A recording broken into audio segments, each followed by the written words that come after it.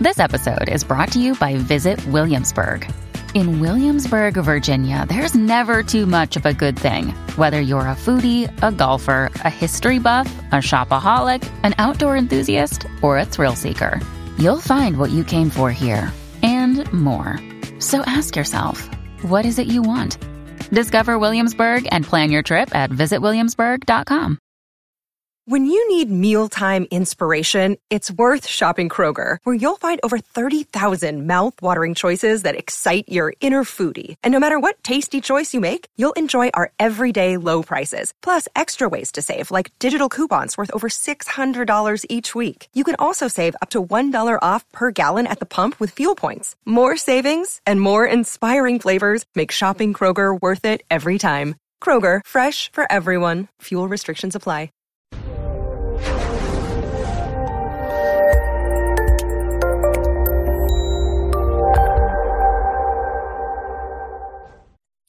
This episode was pre-recorded as part of a live continuing education webinar. On-demand CEUs are still available for this presentation through All CEUs. Register at allceus.com/counselor toolbox. I'd like to welcome everybody to today's presentation on happiness habits. A lot of times when we think about counseling and we go to these counseling seminars and CEU classes and everything else, we're talking about how to treat distress, how to treat things that are making people unhappy. Well, but what are they doing if they're not unhappy? Well, part of that is happy. So we're talking about helping people figure out what the opposite of unhappy is for them and what's life going to look like and how can they keep this happiness train going, if you will. So we're going to learn why these habits in particular contribute to recovery from addiction and mood issues. And we know that people with addictions typically have underlying mood issues.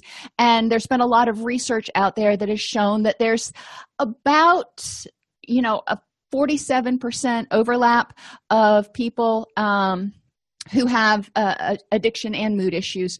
So we may be seeing people in our practice, in a mental health practice, who have some addiction issues, whether it's nicotine addiction or gambling or sex addiction or something else. So we're going to talk about how to help clients implement these, because we can talk about them till we're blue in the face, but they're like, well, being aware and authentic is great, but how do I do that? So we'll talk about that. Awareness and authenticity, acceptance, gratitude, compassion, breathing. Guess what? You're a lot happier if you're actually breathing. No brainer there. Purposeful action and long-term goals. Back talk, and I love back talk when I'm the one doing it, not the one receiving it. Thought conditioning and being sensational. So we'll go into each one of those. Awareness and authenticity. Now, this is one of those clinical meta concepts or whatever that we talk about a lot, but what does it mean? It means to help people get their needs and wants met, but in order to do that, they have to first be aware of them. So to live authentically, to live in a way that helps people get their needs and wants met and be true to themselves, they first have to know what that means. What is it that they need and want? So I encourage my clients to practice mindfulness, asking themselves 3 times a day before each meal. And I like to anchor it with something that they do pretty much every day because, then it's not so hard to remember. It's not like at 10:30 in the morning when you take your coffee break, do this. Coffee breaks, I don't know about you, but for me, they don't always happen. And I've got 6 other things. If I have something that's kind of part of my routine, like washing your hands before you eat, then it becomes more second nature. And I want people to check in with themselves throughout the day because how they feel when they get up in the morning may be very, very different than how they feel at noon or how they feel at 5. And it doesn't necessarily mean it's worse. They could get up, and I know this happens to me a lot because I have allergies. So I wake up in the morning and I'm like a little stuffy and a little groggy and having a difficult time kind of getting kick-started. But I go to the gym, and after that and getting cleaned up and getting to the office, I'm usually feeling a lot better by noon. So actually by 10:30 or 11. So, what I needed at 8 a.m. is very different and what my wants are at that point. At 8 a.m., I was wanting to go back to bed. So have clients figure out when they're going to ask themselves these basic questions. What is it that I need right now? There's a lot of things I may want, but what is it that I really need? And, for me, like I said, getting up in the morning, I know that if I get my blood moving, and this isn't true for everybody, but for me, if I exercise in the morning and get my blood moving and then take a nice hot shower, it kind of gets me jump started. So what do your clients need, when they first get up in the morning, when they, at lunchtime, and they can look back over their morning and see kind of how it went, look towards the afternoon, what's upcoming. So what do you need to do right now? Helps people get regrounded. And then also ask themselves what vulnerabilities they currently have. And, that's a whole different class, but vulnerabilities are those things that make you more prone to react strongly to stressors that come into your path. So if you're overtired, if you're sick, if your nutrition is poor and you're not making enough neurotransmitters, so you're feeling kind of depressed, if you've got 1,000,001 balls in the air and you're trying to juggle too much and you feel overwhelmed, you may feel more vulnerable. You may be kind of like right on the precipice, and the next thing that comes along is going to be the straw that broke the camel's back. If you identify this, then, or if you have clients pay attention, then they can figure out, how do you mitigate that?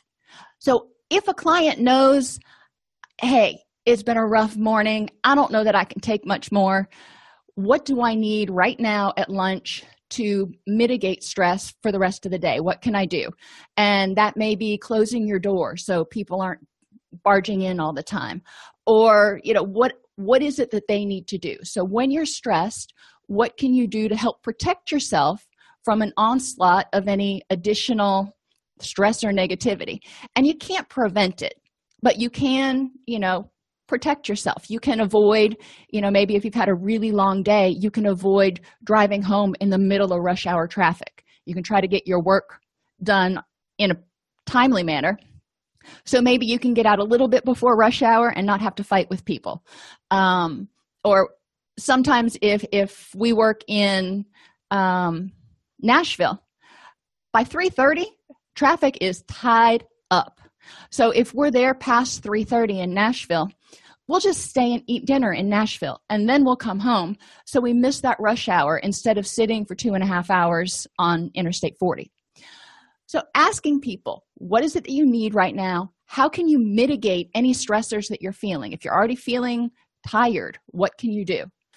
I'm not going to suggest, reaching for caffeine, but a lot of people do. Maybe going out and getting a walk to oxygenate your blood. But encourage people to brainstorm, what are their common vulnerabilities? And, for me, a lot of times I get kind of this sleepy lag a couple of times during the day, and that's a vulnerability for me. So how can I mitigate that? And I'd make a list of the things that I can do to help myself wake up. How can you prevent these vulnerabilities? So, ideally, we would prevent them and not ever have to deal with them. So helping clients look at, how are they living right now? What are they doing to give themselves the best chance for having a happy day? And encouraging them to brainstorm, why is it important to prevent these vulnerabilities? Why is it important to not watch that last episode of whatever series you're watching on Netflix so you can get an extra hour of sleep? Why is it important to try to eat healthfully? Why is it important to do these things in terms of managing your stress and depression and everything? So I really want them to dig deep and see that prevention is a lot more effective than intervention. Let's avoid getting stressed out to begin with, and then we can avoid a bunch of other problems. What else do you do to encourage awareness and or authenticity in your clients? While you're thinking about that, living authentically means living in a way that's true to yourself. So like I said earlier, before clients can be authentic, they have to know what everything means to them. What makes them happy? What are their needs? So I have clients define what makes them happy. How will their thoughts and outlook change when they are happy? So it's a matter of talking about, imagine you woke up tomorrow and you had achieved your goal of a rich and meaningful life or happiness or whatever they're calling it. How are your thoughts and outlook different? I know for me, when I'm in a good mood, my thoughts tend to be more positive and rose-colored and, whatever. And when I'm in a bad mood, I tend to be much more introspectively, negatively focused. And I focus on all the things that I'm not getting done. What's the impact of happiness on your health and body? So, I want to look at when somebody is, we can start with when you feel depressed or anxious, if you want to start there. What's the effect on your health and your body, your energy, sleep, weight, pain, illness? But then I want them to look and see when you're happy, what's the effect?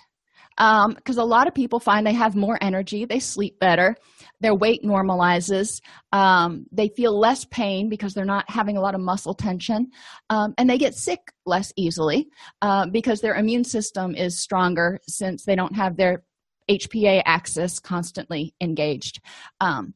This is where I hope they're going to go when we start talking about this, but I try to do it through Socratic questioning.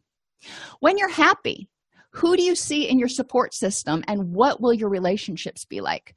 So thinking about, you have this support system of these people right now. When you're happy, is it going to be the same support system?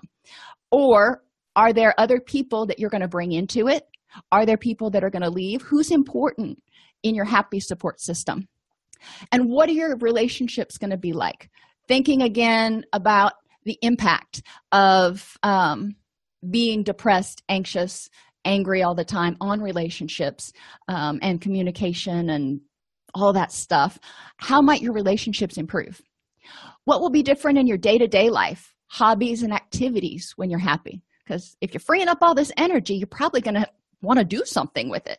I know I have a real bad habit of doing that. When I free up some energy, I end up taking on another task. I got 2 of the most adorable Fosters yesterday, adult cats actually. But anyway, I digress. And how can you start making these things happen? And I talk about the principle of reciprocity. When you start doing things positively in one area, like putting in relaxation time or eating better or sleeping better, it's going to likely have reciprocal positive effects on every other area of your life. And when those things start going better, guess what? You're probably going to continue to sleep even better and feel better and feel happier and stay moving towards your goals. So I'd asked you guys what you use to help your clients with awareness and authenticity.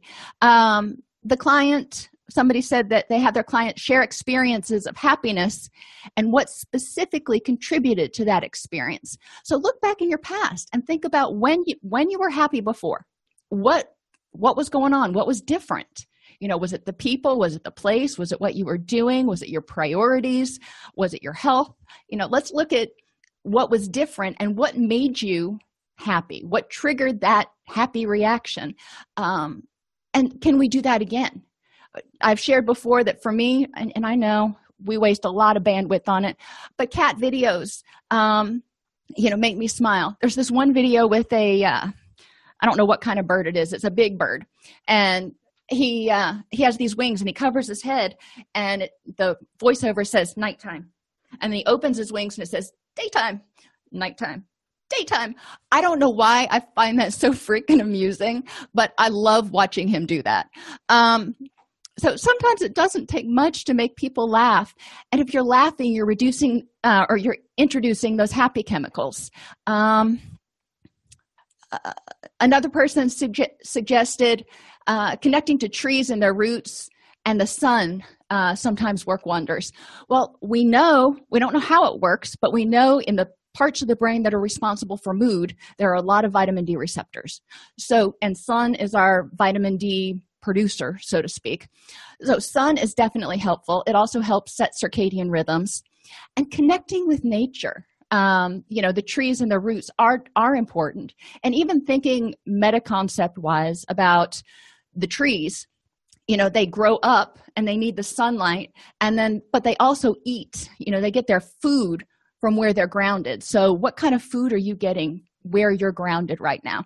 I mean, you can do a whole talk. You can do a whole hour on that probably. If you draw the tree out. That's a cool idea. I'm going to try that. So, all right. Okay, so other people watch cat videos. I do feel validated. My husband looks at me like I'm nuts. Fighting against things that are unchangeable or not realistically changeable by you wastes a ton of energy. So, yes, people can change. Yes, we can change. The Republicans are all infighting right now, and about who's voting for what and all that. You can get all caught up in that. But in reality, is one person probably going to be able to change that right now? Maybe not. So what can you do? And then leave it at that. You can make sure you vote. You can educate other people about your opinions, and then they can decide for themselves. But you can't change them. They have to choose to do that. We can't change feelings. And I know you're like, well, what do people come to counseling for? Feelings are a natural reaction. Your body tells you there may be a threat, or that was really awesome, let's do it again, or it sucks that we lost that. So you got anger and anxiety, happiness and depression, and the permutations therein. We feel those. We can't change them because they were kind of an automatic reaction. What we can do is improve the next moment and maybe change how we react to that situation the next time. We can't change other people. I don't need to belabor that point. And there are certain situations we can't change. So we want to look at it and say, okay, how can we work on accepting that this is? Maybe you were diagnosed with Lyme disease. I try to stay away from cancer because that can be that is devastating. But, let's stay a little bit more up and let's talk about Lyme disease. People with Lyme disease have to be careful to get plenty of rest, not tax their immune system. They sometimes have some swelling in their joints and stuff. So they have to follow their treatment protocol. Now, you can get upset about it and you can be ticked off about it, but it's not going to make it any better. Matter of fact, it's probably going to make you have an upsurgence of symptoms. So how can you accept the fact that this is the way it is? And I have a friend who has Lyme disease, and we were talking about it one day, and he's like, you know what? I just know that when I start feeling like I need to rest, I need to rest, or it's going to knock me on my ass. And it just is what it is. And if I pay attention to it, then I don't have major problems. It's if I start trying to ignore it and pretend it doesn't exist that it rears its ugly head. So it's easier said than done to help clients have them accept the situation by saying, okay, it is what it is. What now? A lot of times when I tell them that, they look at me and like, that's not the answer I want. I want you to fix it. Or I want to be able to fix it. Sometimes some things aren't fixable. So we look at the situation and we take a breath and we say, okay, what now? How can I either change the situation, which sometimes we can, or change my feelings of the situation so I'm not fighting against it? Some examples, when people break up, sometimes a breakup is a breakup and you can't control that other person. You can't make them love you again. And you can't necessarily make it go back. So instead of staying stuck, there's a grieving period, don't get me wrong, because it is a loss. But once you move through that grief period, the last part of depression or last part of the grief process is acceptance. The person says, okay, this really happened. What now? What can I do to improve the next moment and continue working on the things that are important to me that I can control? The same thing can be said if you had a fight with a friend. We talked about if you have a disease diagnosis. Another example is if you have a pet pass away. Some of us, our pets are our kids. And when they pass away, it is devastating.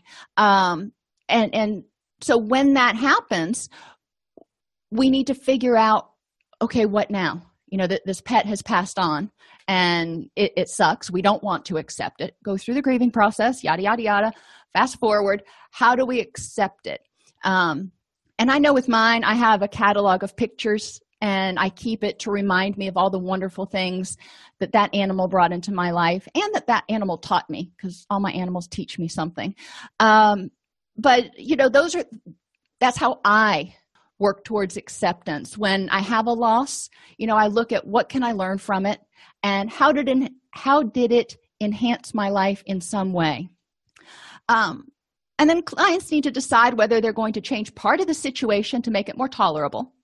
And if so, how can they do that? If they don't like where they work, and there's a really crappy situation, high stress, high infighting, all that kind of stuff.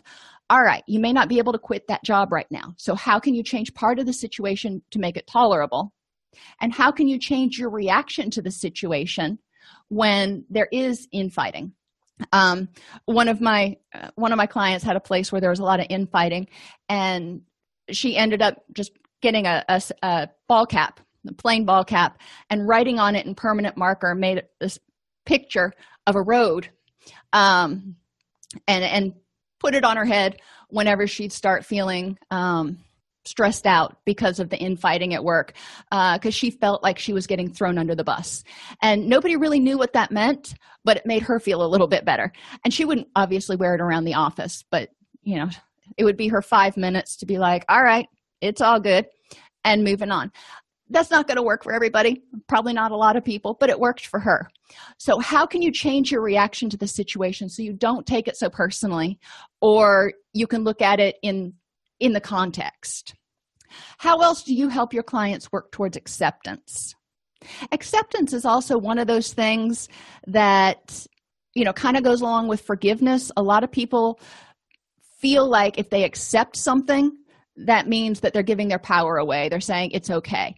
And again, acceptance doesn't mean it's necessarily okay. Acceptance means that you're choosing not to devote a bunch more energy to it right now.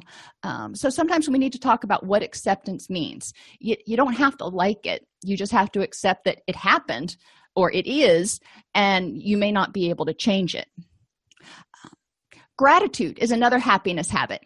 It can be easy to focus on all the things you don't have or what's not going right. And I think all of us, or most of us, fall into this trap every once in a while. We're like, I wish I had the CEO's job, because then I could do all these different things to improve the organization. Or I wish I had $1 million, or I wish I had.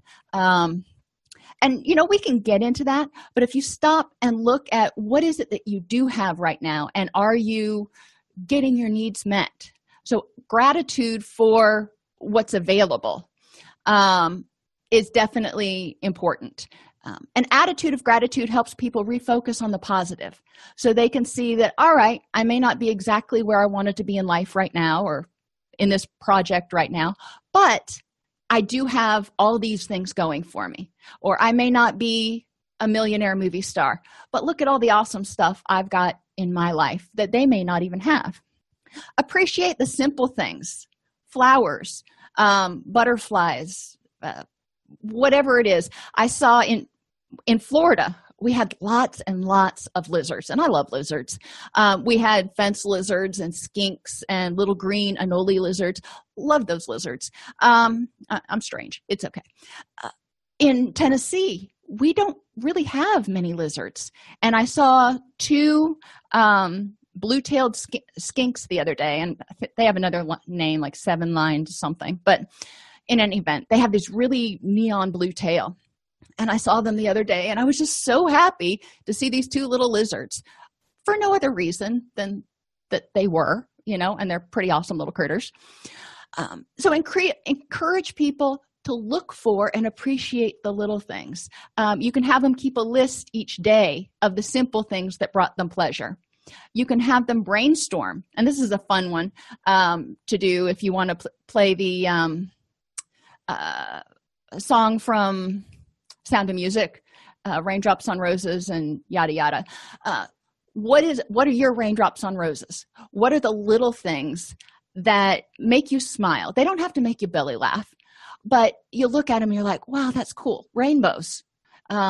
fluffy white clouds. What is it? And in a group, this can be a really fun activity because people start talking about it. And, when I say lizards, they usually like bust out laughing. And that's okay. It made them happy.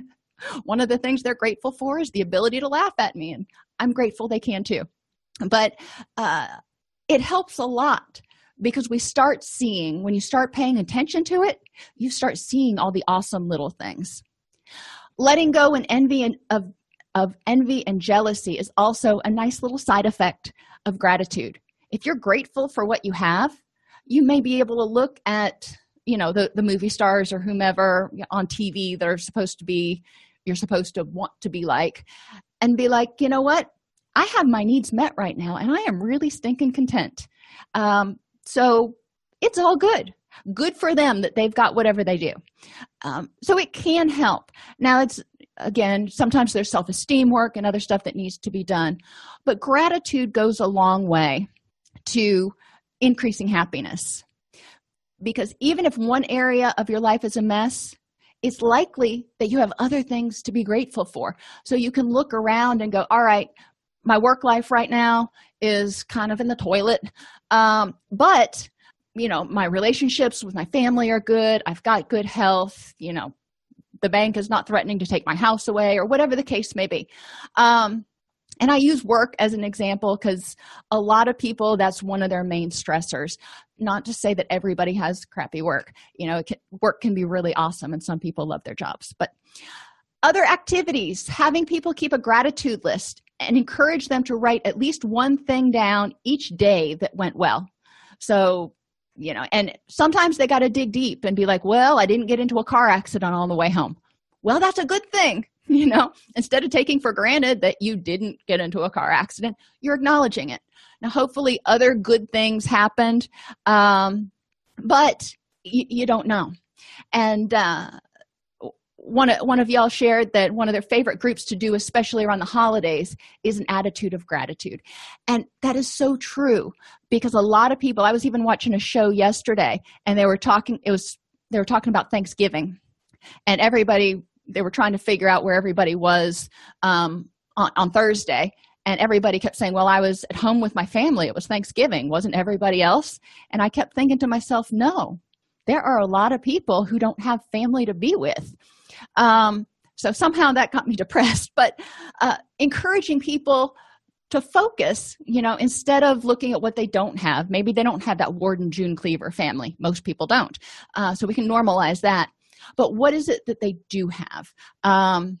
For me, Thanksgiving is my favorite holiday, and I never want people to be alone on Thanksgiving. So I always open my doors. I'm like, if you have nowhere else to go, feel free.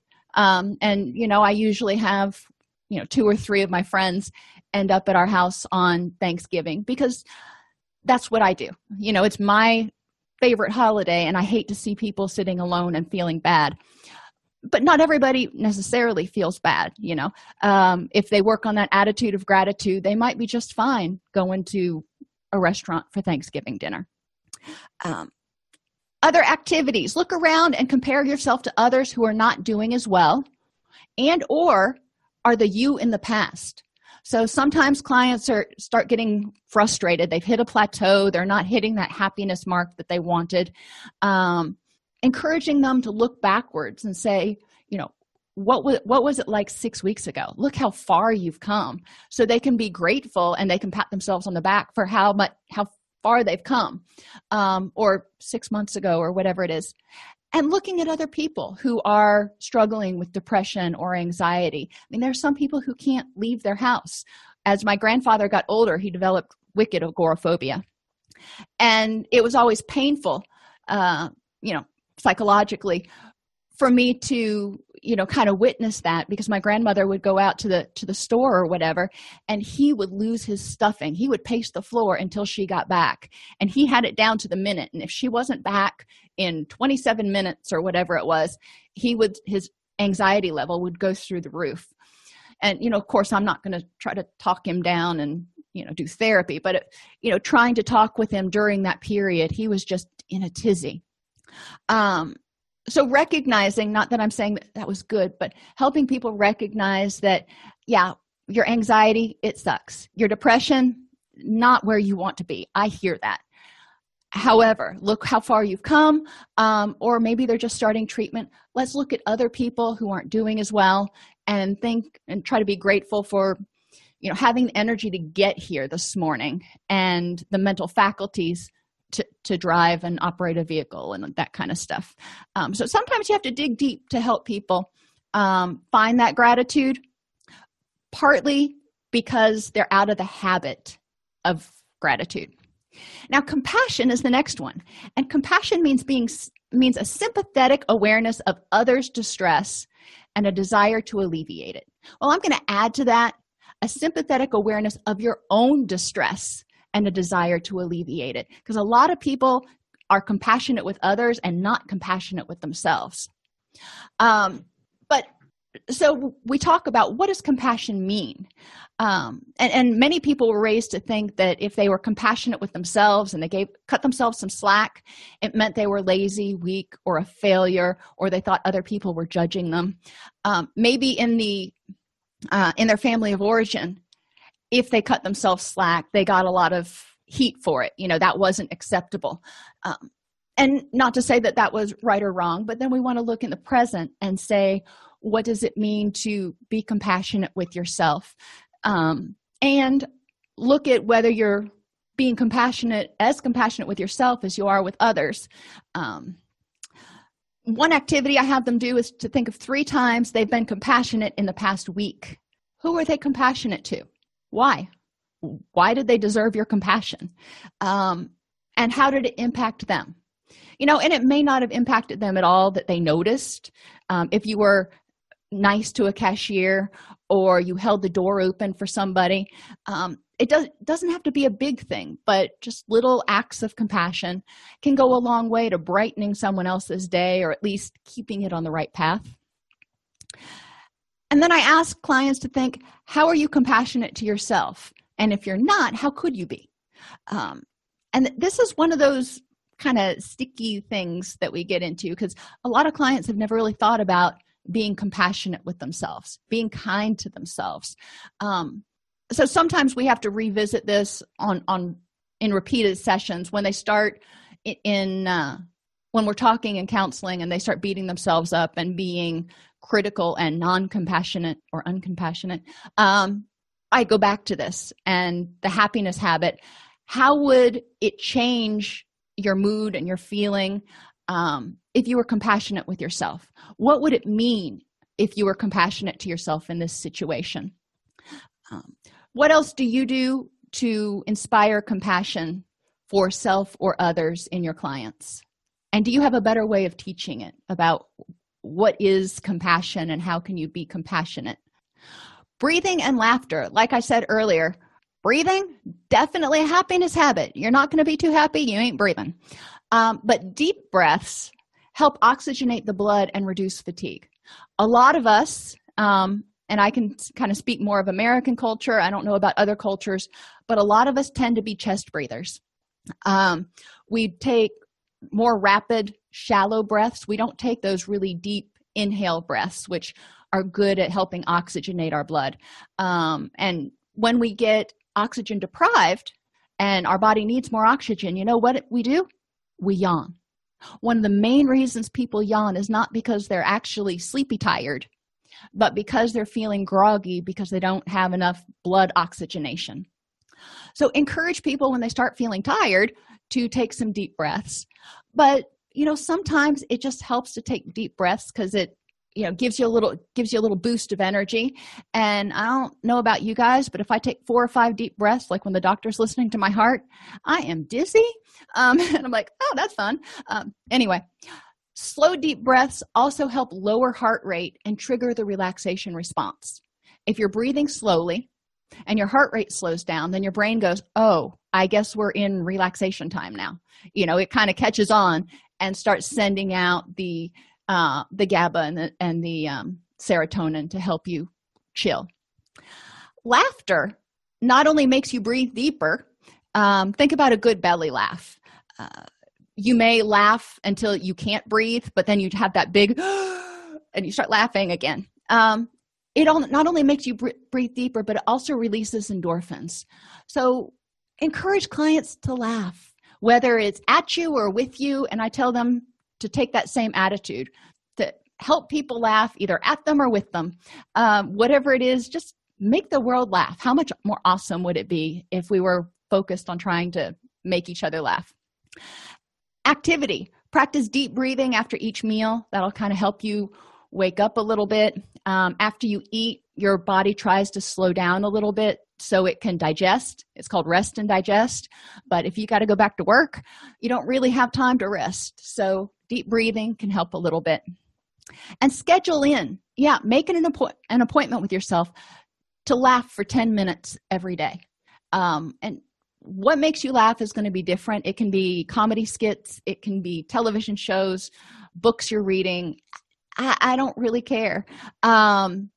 Sometimes when I'm in a situation where I will go observe animals that are at the rescue, because when they play, it's funny. I mean, they're cute little kittens and puppies and dogs and whatever. I had a therapist that worked under me at one place that I worked who would put on like clown garb. If things started getting too stressful, it was a residential unit. If things started getting really stressful or unpleasant for whatever reason around the unit, normally he was squared away, former military, he'd put on his clown wig and his big clown shoes and his medical jacket, and he would just go walking down into the main area of the day room, and people would bust out laughing. Oh, he also had a little horn that he'd squeak at people. And they'd be like, Anthony, what in the world are you doing? But it made people at least smile. So encouraging people to figure out what helps you laugh, what helps you smile. Purposeful action and long-term goals. When you see that you're moving toward your long-term goals, it inspires hope. You're like, I think I can. Each small step toward a rich and meaningful life can make you feel happier. You're like, all right, I'm making progress. It's not perfect yet, but progress, not perfection. For one of you shared, having clients speak to their own intrinsic values about what's most important to them in life can help them identify what is worth spending their energy on. What is purposeful to them?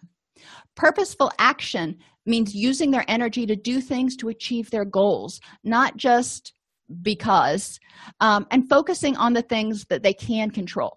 So thinking back toward like social media, you get on there, somebody is posting and just kind of being ugly. You can use your energy to get into a posting war with them. But is that helping you move towards your goals? Is that serving a functional purpose? And can you control that person? Because it's probably just going to be back and forth until one of you blocks the other. At least that's what I seem to have witnessed. But so it's important to figure out, is this worth my energy? What can I use my energy for right now instead that might help me work towards those things that are most important to me in life? So having them define what a rich and meaningful life means, what does happiness mean? Like, label it whatever you want, and have them identify 3 small changes they can make today to move closer to that life, or even 1 small change. I don't care. But I want them to have the inspiration and the excitement of, there's something I can do. I can start moving forward towards this, which will start getting that motivation train going. So back talk, and we're talking about internal critics here and negativity. So, think about how you inspire your clients to talk back. The internal critic and ingrained habits can cause people a lot of distress. So it's not just that critic inside that is telling you you're not good enough or you're lazy or you're stupid. It's also the ingrained habits that people start to get ready to smoke a cigarette or go stress eat or throw a temper tantrum about something. And back talk means telling yourself or telling the critic, we're not going there right now. Choosing happiness means quieting the negativity and changing the behaviors. So in terms of the internal critic, it's possible And people feel a little weird doing it at first, and you don't have to do it out loud, or you can, I don't care. Telling the internal critic to be quiet and just pushing away those negative thoughts and go, you know what, I'm not thinking about that right now. And I think a lot of us, when we start thinking about, I'm not thinking about that right now, we do the push away gesture. So have clients practice doing that. I'm not going to think about that right now. And telling yourself no when you start to engage in unhelpful habits, such as unnecessary conflict or smoking or stress eating or whatever it is. So encouraging clients to talk back to themselves and go, no, this is not going to happen. Or I'm not going to think about that right now. Maybe you're waiting on test results to come back. I always hate that when you go to the doctor and you have tests run and then they're like, okay, we'll get back to you in 3 to 5 business days. And I'm like, no, not 3 to 5 business days now. But then you start perseverating, or you can start perseverating over it for those 3 to 5 business days, which does no good, but wastes a lot of energy and causes angst where there may not even be a need for any. So encouraging clients, when they start finding something they're perseverating on that they can't control, to push that thought away. There's no point thinking about that for right now. I'm going to push it away, and I'll deal with it when I get the test results back. Thought conditioning. Most of us, are there any other ways that you guys have thought of for helping clients encourage themselves to change behaviors or quiet that internal critic? Thought conditioning kind of goes along with quieting the internal critic, choosing not to think about the negative stuff. But thought conditioning encourages people to see the bright side or the silver lining instead of waiting for the other shoe to drop. So just like conditioner softens your hair, thought conditioning softens your thoughts don't you love that metaphor? Sorry, I couldn't resist. It helps you look for the positive in things. So yeah, there may be some really stuff going on right now, and we'll go back to the test results. You're not feeling well. The doctor took the doctor took blood or whatever, ran a bunch of tests. You're not going to find out for 3 to 5 days. So you're worried that something might really be wrong, yada yada. Well, look for the positive.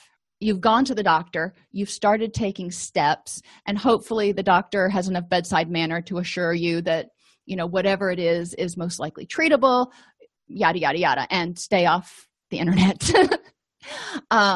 Because the internet always comes up with the worst possible scenarios for what it could be. So encouraging clients to look for the positive in it. It's unpleasant, but there are things. And how can you embrace it as a challenge? Walk the middle path, looking for, and this goes with looking at the positive, accepting both and. This can really suck now, and I can get through it. And eliminate cognitive distortions. I encourage a lot of my clients, I have a list of cognitive distortions that we go through and we talk about. I do a psychoed group on it. But then I encourage them to keep that list with them. And when they start having a stressful moment, to review the list and think, am I personalizing? Am I making a mountain out of a molehill? Am I using emotional reasoning instead of factual? And they just go down through the list, and a lot of times they'll hit on one and they'll go, yeah, I am doing that right now. And then they can intervene. Thought stopping is another good technique to silence the internal critic, or if there are things that are out of your control, practicing techniques to help you stop thinking about it. Another technique that I use when I drive over bridges, because y'all know I'm afraid of them, is I sing the ABCs or I say Hail Marys. Those are two things that I can pretty much say in my sleep. But they get me across the bridge, so I'm not thinking about, oh crap, if the bridge collapses while I'm on it, yada, yada. And it helps me get over the bridge. Intellectually, I know it's an irrational fear, but for whatever reason, it's still there. And be sensational. Your moods are largely impacted by your environment. And this one, I really want you all to think about different ways you help your clients improve their environment in order to improve their mood. I am always open for creative suggestions. What smells make your client happy? And it doesn't have to be just essential oils. Memory related smells. When I was little, we used to make these little sachet things with an orange and cloves that were stuck into it, and they would dry, and I don't know what they're called. I finally found a recipe for them online the other day, and we're going to make some of them. But the smell of the citrus and the cloves together reminds me of my childhood. The smell of pine saw reminds me of my grandma's house. So there are different smells that you can put in your environment to make it so when you smell them, you're like, oh, I remember that. That's a good thing. And it makes you smile. When you smile, your body is triggering a happy response. Your brain is going, oh, there's something pleasurable because the corners of the mouth are drawn up. So, let's put in a little dopamine here. It's not going to make people feel elated, but it's definitely a good place to start. What sights make you happy? And I'll go backwards here. Some people, they can have disorganization. It doesn't bother them. Drives me nuts. So organization helps. It may not be the whole house, but if it's what I can see, I'm good. So like my kids just keep their door closed, and I'm okay with that as long as they can live in their respective environments. But the common areas need to be straightened. What colors make you happy? My daughter gets on me a lot because I am an earth tones, and more to that, I'm a brown tones type of person when it comes to decorating. I don't do bright colors. I don't do splashes. And she's like, Mom, you got to put a little jazz into it. And she's right. I mean, she's great at interior design, but it's hard for me to move past the brown tones. But that makes me happy. So, and it helps me feel calm. I wouldn't want to be in a room that was painted navy blue or canary yellow. So thinking about what colors make you happy and how you can introduce them either through throw pillows or vases or pictures. You don't necessarily have to paint the walls or change your furniture. And what pictures can you put around that make you smile? Whether it's, sayings that you put on the wall, a lot of people are doing that now, or, pictures of your family, pictures of your kids. Maybe you like hiking, so you could have pictures of different hiking trails all over the world. Whatever makes you happy and you look at it and you feel relaxed and content. What sounds make you happy?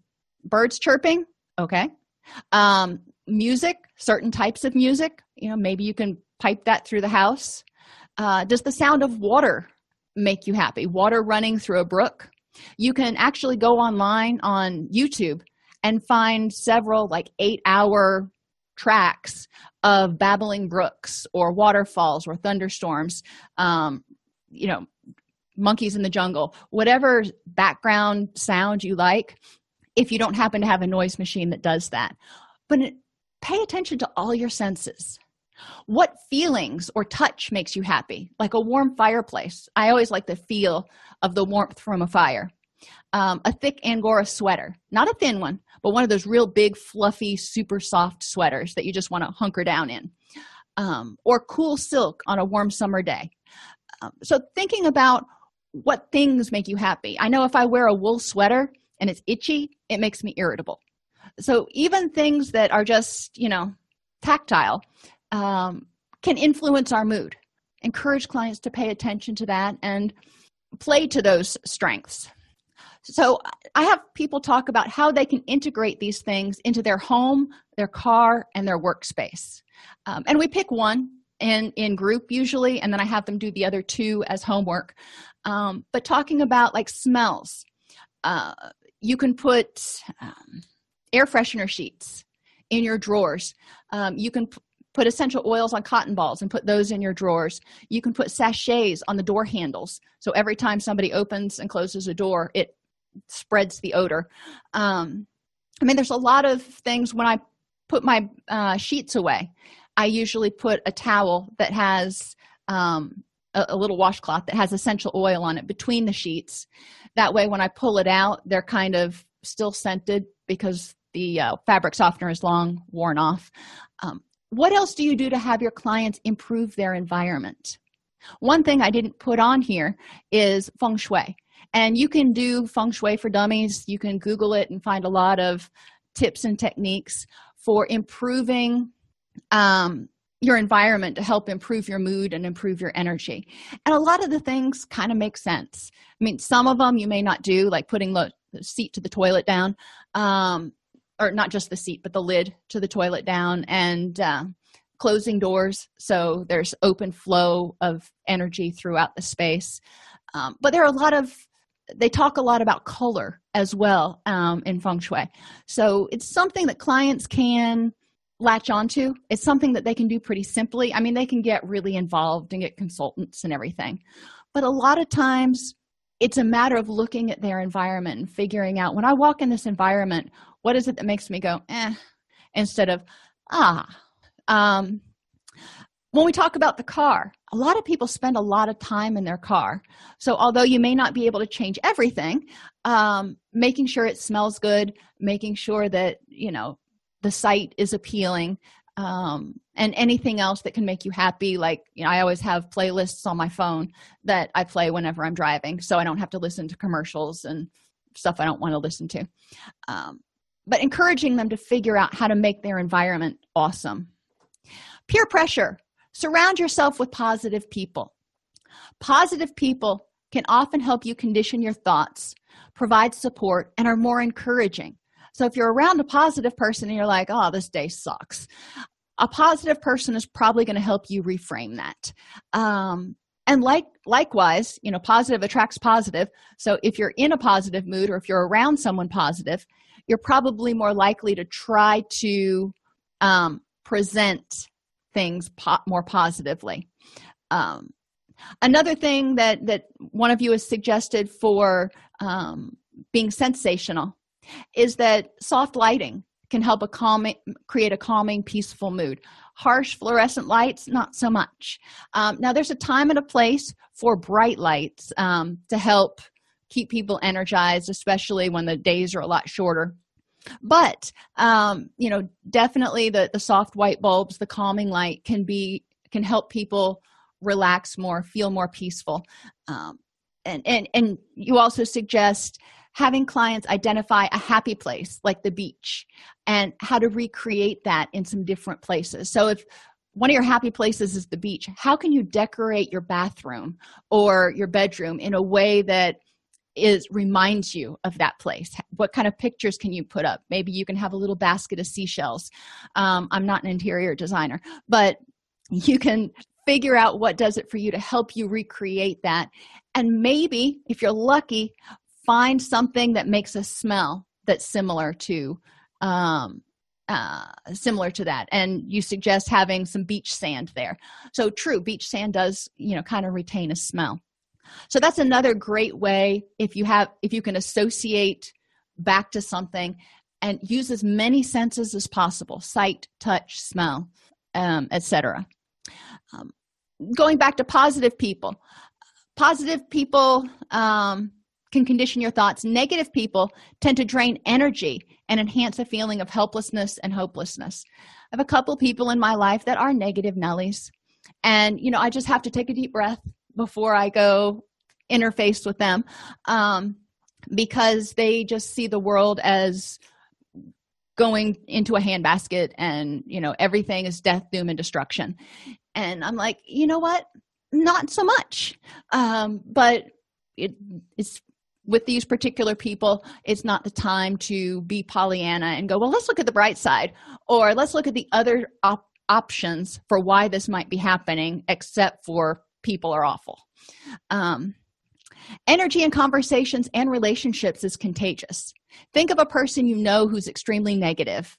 How do you feel when you see them calling? And how do you feel after spending time together? Likewise, I have people think about a person they know who's extremely positive. And how do you feel when you see their calling and after spending time together? So encouraging clients to really recognize how the person in the room that they're interfacing with can affect the entire environment and affect the energy of the environment and their energy. Forgive. Resentment, regret, and guilt are natural responses to a threat. So it is. But what can we do to improve the next moment? Holding on to these feelings drains your energy, just like trying to get hold of a dog who doesn't walk well on a leash, and I have been drug around by my fair share of very large dogs. The feeling is telling you something bad happened and you need to fix it or protect yourself. But then you've got to decide, okay, what now? What do I do to address this situation instead of being stuck on this happened and it stinks? This happened and it stinks. Okay, what now? So I encourage clients to think about something they're resentful about and think about, how does holding on to the resentment help protect them? They're holding on to it for a reason. And it's usually a protective reason, so they don't get hurt again. What would happen if you let go of the resentment? What are you afraid of? And how can you forgive the person or yourself so it stops draining your energy? And we talk about, again, forgiveness being a power move. You are choosing to tell this person, you know what? That's not worth my energy anymore. Instead, you're not saying it's okay, never mind, no big deal. You're saying, I'm choosing not to give my precious energy to that issue anymore. And project happiness or fake it till you make it. When you walk hunched over looking at the ground, they've done studies. You feel more depressed. But you also miss some of the simple pleasures, except the lizards. The lizards are on the ground. But you miss the birds, you miss the flowers, you miss the bumblebees. And you miss opportunities to positively engage with people because you're not making eye contact. You're looking at the ground or you're looking at your phone and you're hunched over. Your body just kind of senses distress. So sit and walk sitting up. Try to practice your posture. Look up from your phone instead of always being down like this. Look up and around. Meet people. Make eye contact and smile. Not everybody's going to smile back, but for the people that do smile back, you made a difference in their day. And even for the ones that don't smile back, you probably got them thinking. And I ask people to think for themselves, how else can you project happiness so others can tell that you're happy? Because happiness is contagious. It doesn't magically happen, though. By choosing habits that promote happiness, people can start feeling happier. They're choosing happiness over distress. Their thoughts, emotions, and physical sensations and environment all contribute to their mood. So in order to choose happy, it's important, just like when we treat issues, we look at it biopsychosocially. When you're choosing happy and trying to get more out of it or get more out of your treatment, be less depressed, it's important to look at your emotions, your physical sensations. How are you feeling? It's still kind of biopsychosocial. Happiness is multifaceted. So choose happy. Okay. So I appreciate y'all's participation. You had some great suggestions. The PowerPoint is in the class. If it's not, it should be. If it's not, it will be in about 2 minutes. And then you can print that out. The replay, if you want to go back and look at this again, will be uploaded optimistically tomorrow afternoon, but definitely by Saturday morning. So, if you want to retune and whatever, then you can do that. Are there any other questions? Hang on. Told you I was going to try this today. Let's see how it works. And for those of you who are needing to go, you don't have to stay for the Q&A section. There we go. I'll get shorter.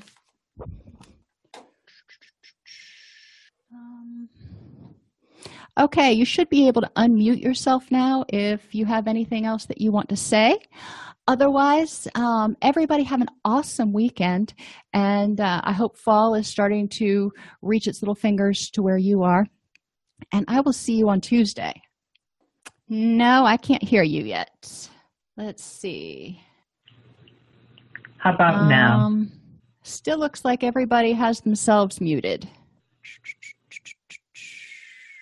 How about now? There, unmute all worked. Let's see, I still can't hear anything, but. Good? Can you hear us?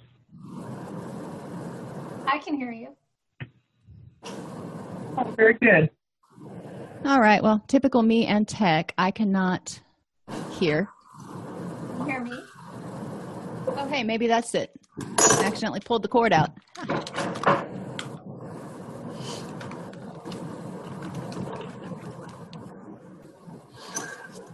Oh, I can hear now. Hey, what a concept.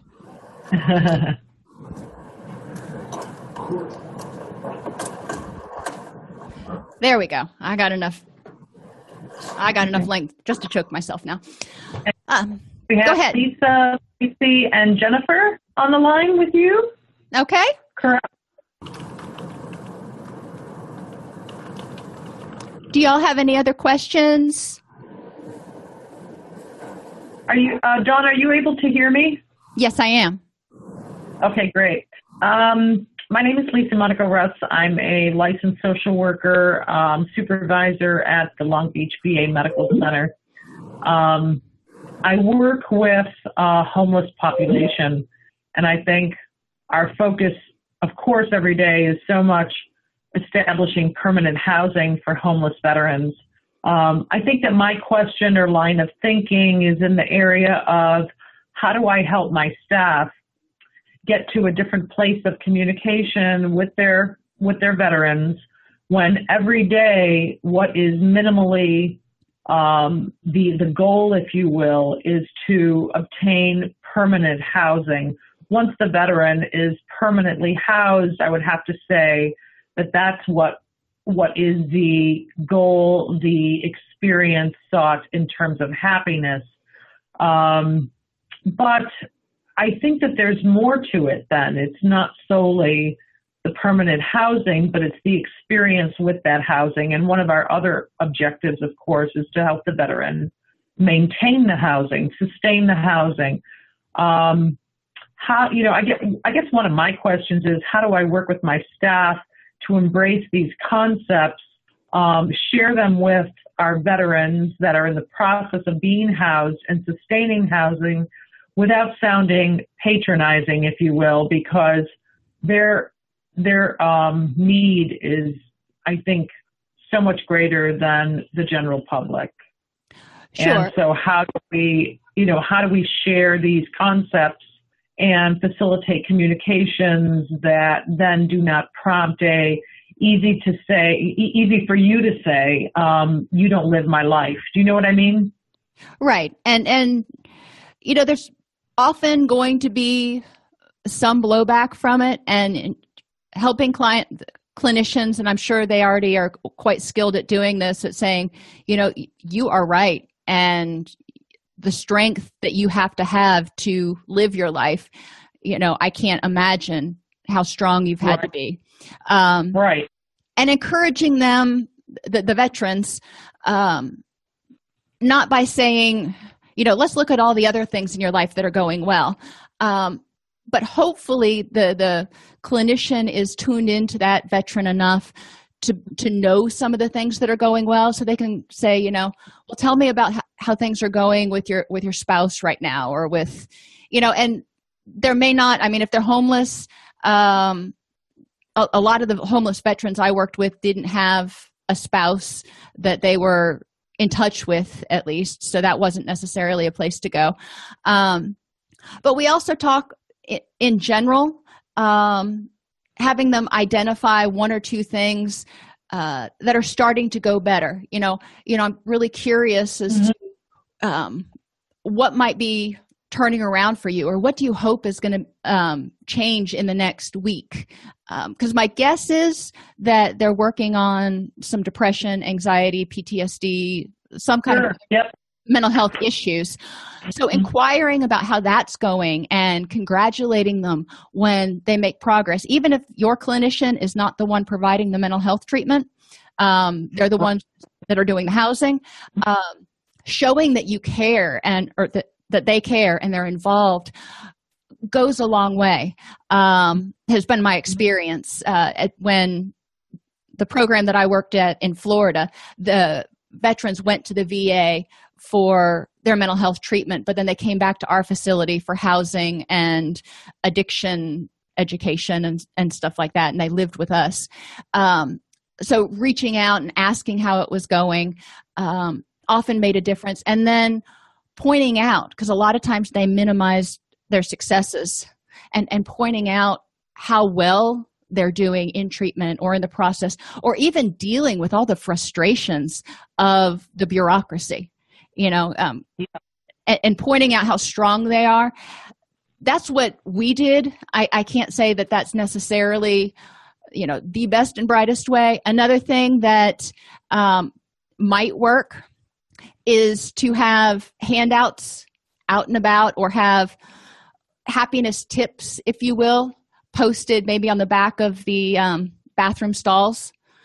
So I guess so people can see them, somewhere that they can see them, and it hits their brain, and they read it, and they may not engage with it right away, but it may be something that, at 1:00 in the morning when they're awake, they start thinking about that stupid thing that they read when they were at the clinic, and then they go with it at that point when they're, got nothing better to do. So that's another way to sort of indirectly make it available to them, so they're seeing it all the time. Having your staff model choosing happiness can also be a great thing. And if when there's a housing rejection, I know for us, and I'm sure for your people too, I'm making assumptions that it's devastating. It's like, really, I thought we had that. I was so excited for John that he was going to get housing, and then it fell through. But sharing that sense of frustration, with the client, saying, I thought we had this. I know this is devastating to you.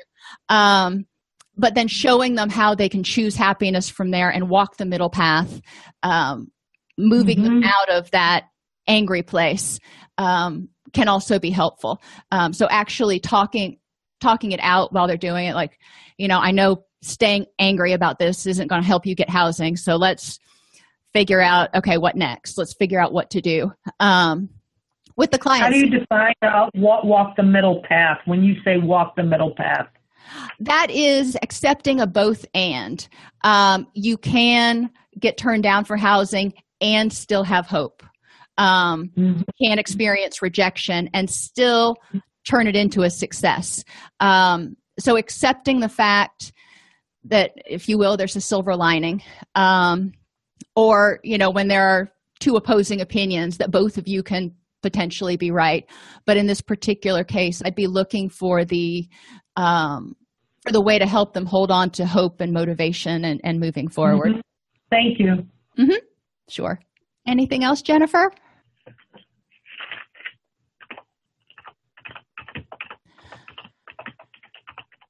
Okay, y'all. Well, have a wonderful weekend. And if you have any other questions or thoughts, feel free to email me. And it's dr.snipes@allceus.com.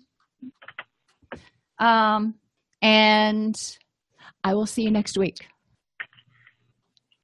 If you enjoy this podcast, please like and subscribe either in your podcast player or on YouTube.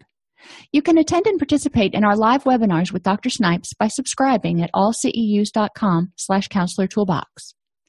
This episode has been brought to you in part by allceus.com, providing 24/7 multimedia continuing education and pre-certification training to counselors, therapists, and nurses since 2006.